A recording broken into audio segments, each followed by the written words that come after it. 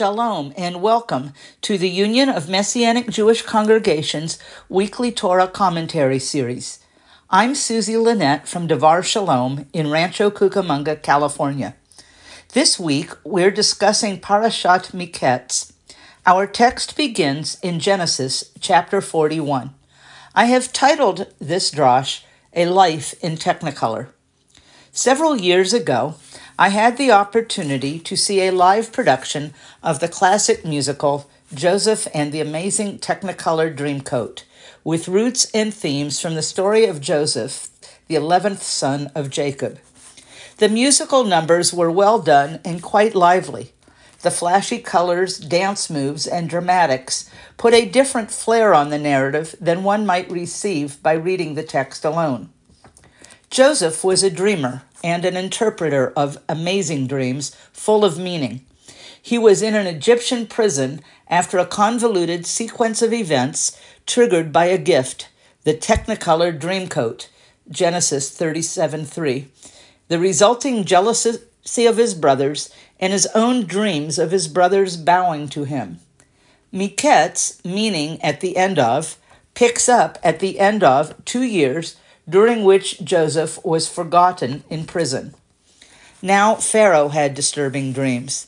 Finally, Joseph's ability to interpret dreams was remembered, and Joseph was brought to appear before Pharaoh. By this time, according to Genesis 37:2, Joseph was about 17 when he was sold into slavery and was about 30 when he was called up to Pharaoh. After being summoned, he shaved, changed his clothes, and came to Pharaoh. Genesis 41:14b. Release from prison and entry into Pharaoh's court must have been like switching from old black and white broadcasting to vibrant Technicolor indeed. This time, instead of simply providing an interpretation, as he had done for 2 fellow prisoners, Joseph answered Pharaoh and said, "It is not within me. God will answer with shalom for Pharaoh." That's Genesis 41:16. After Joseph interpreted the dreams correctly, he was appointed to oversee the project of building storehouses and saving for the lean years to come.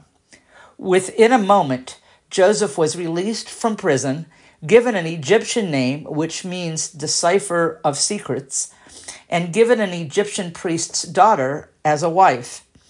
Joseph built the storehouses and ran a food distribution program during the famine. Cue the music. Joseph was in charge of the land, and his world was turned into Technicolor.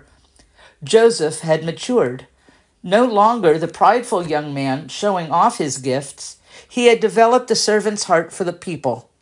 As his dream foretold, the Egyptians who worshipped the sun, moon, and stars bowed down to him. Meanwhile, believing Joseph was dead, Jacob sent 10 of his remaining sons to Egypt to buy food. He kept Benjamin, Joseph's full brother, at home.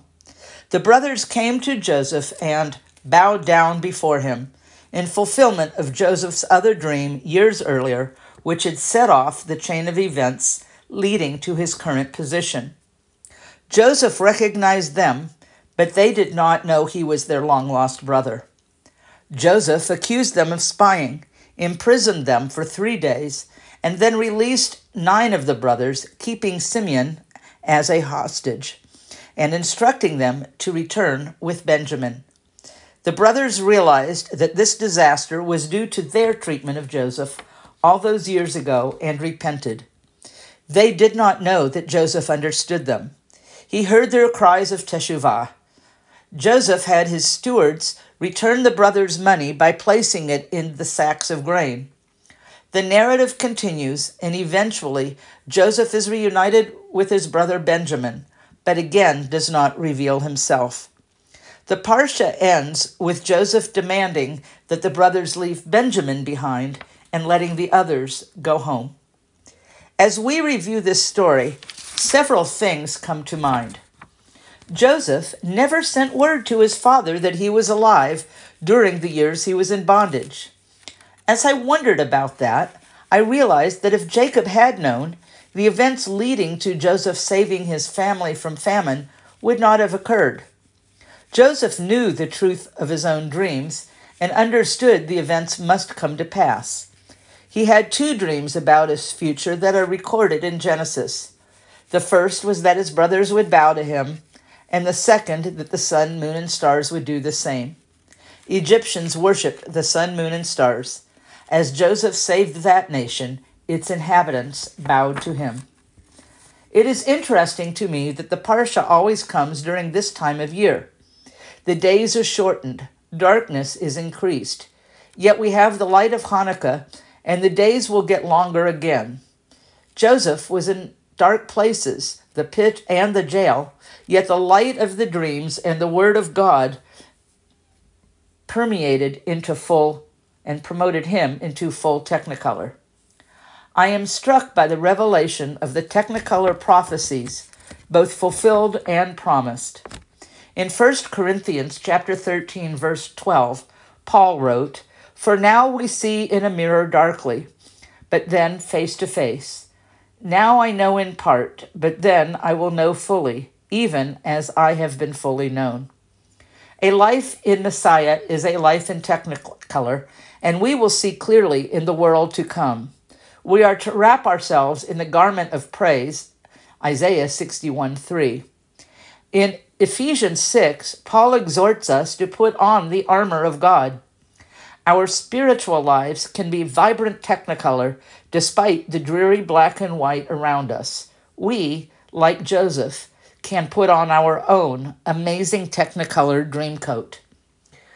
With the love of our Heavenly Father, we can forgive.